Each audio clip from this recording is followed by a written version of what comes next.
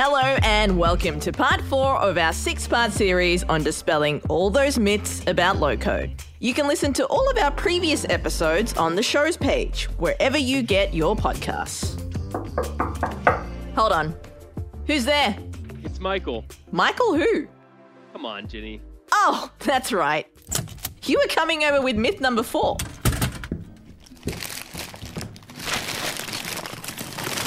Looks great. That looks like lunch. It's also a clue to our scenario today.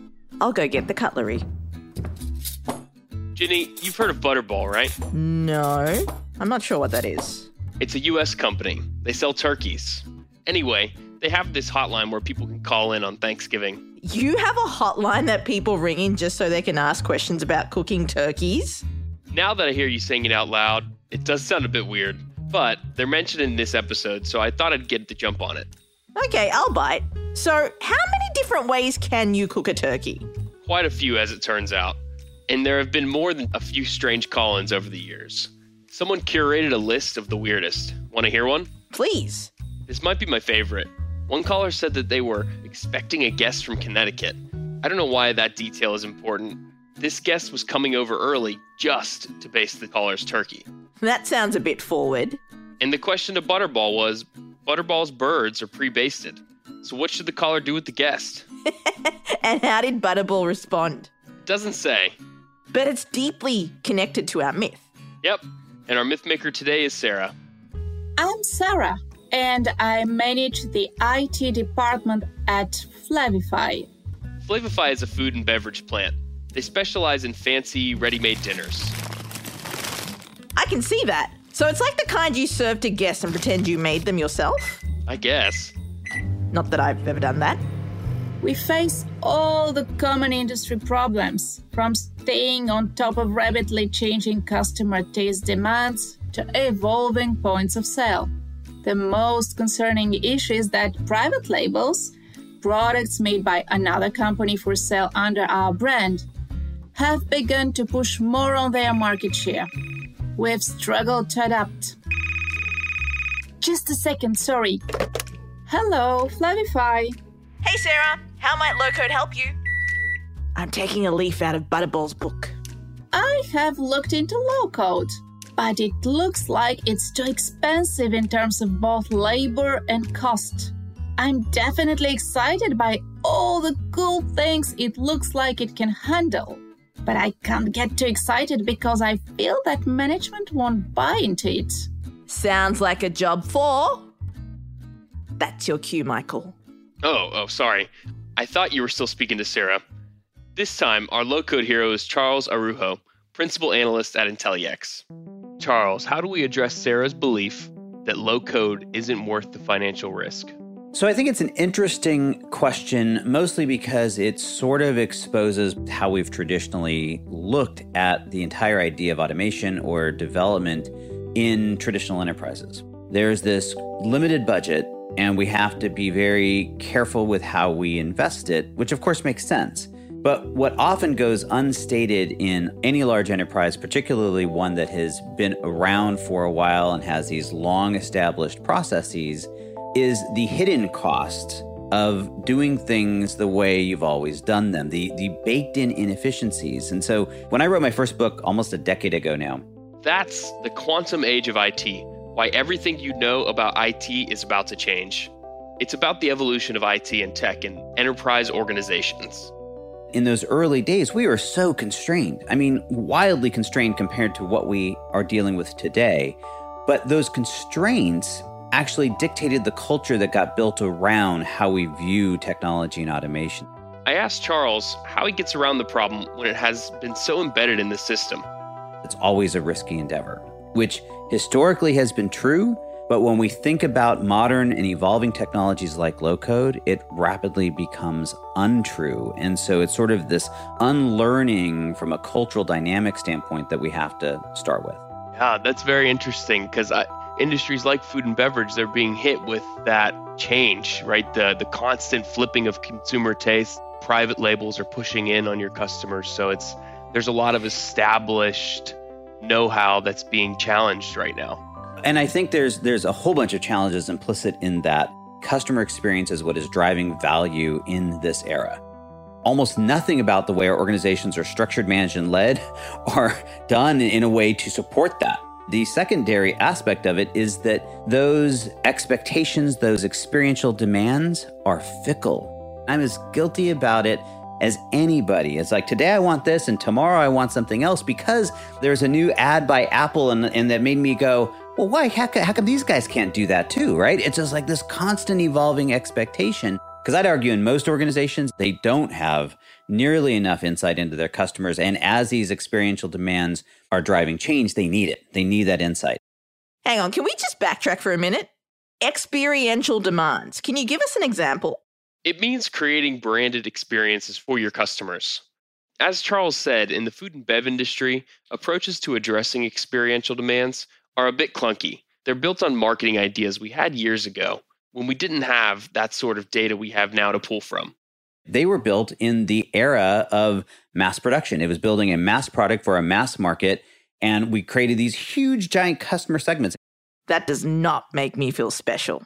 And that's a killer for a company like Flavify because they need their customers to feel like they're making food just for them. Well, our stomachs are the way to our hearts. If you win over a customer in that way, you make sales that much easier. I love the idea of being an individual, and yet, as far as the traditional CPG world, I'm in a market of 45 million people that apparently are just like me, except we know that isn't true. How am I interacting with your brand in some way that you can harvest that interaction and start to understand who I am?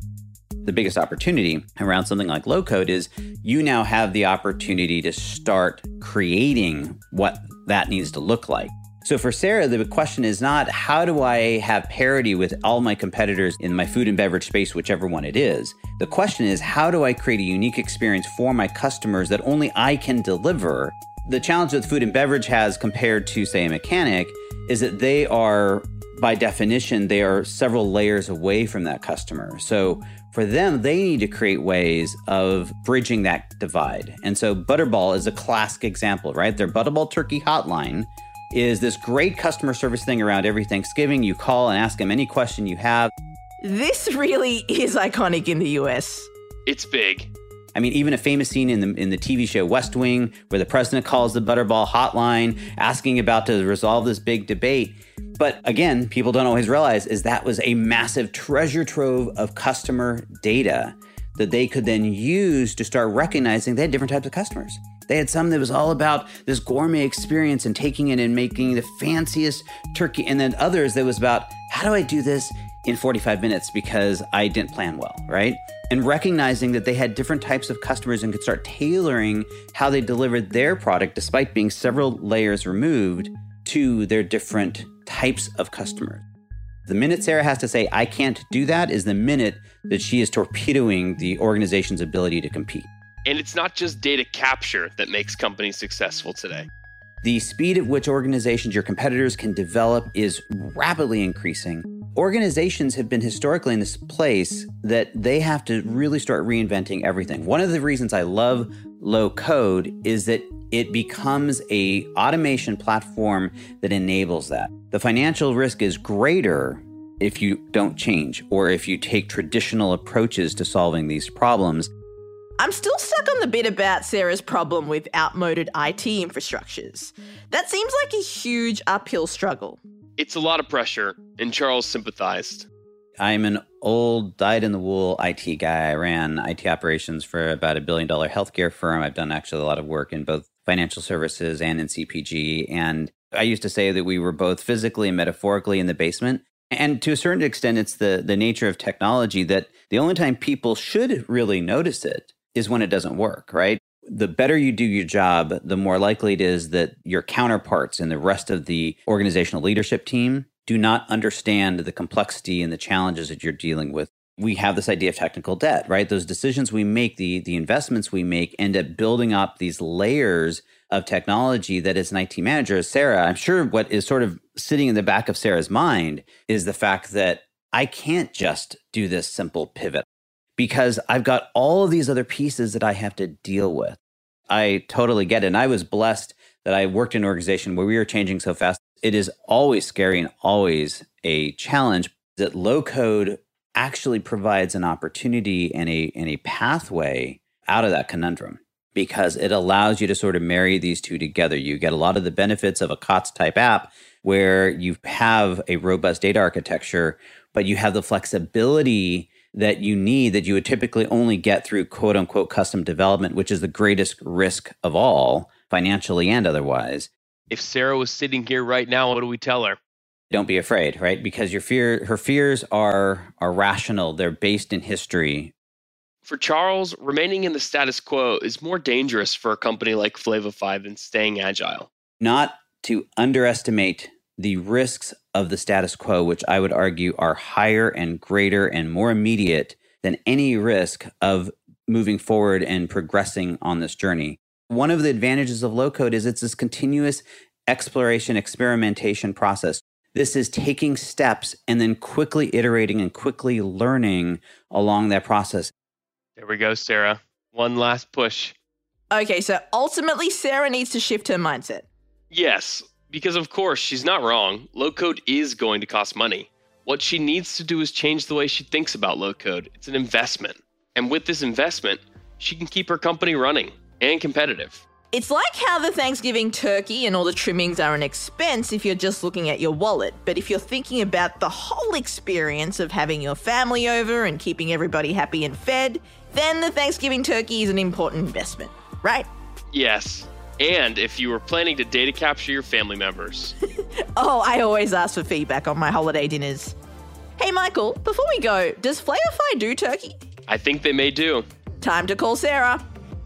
While Ginny puts in her order, thanks so much again for joining us today.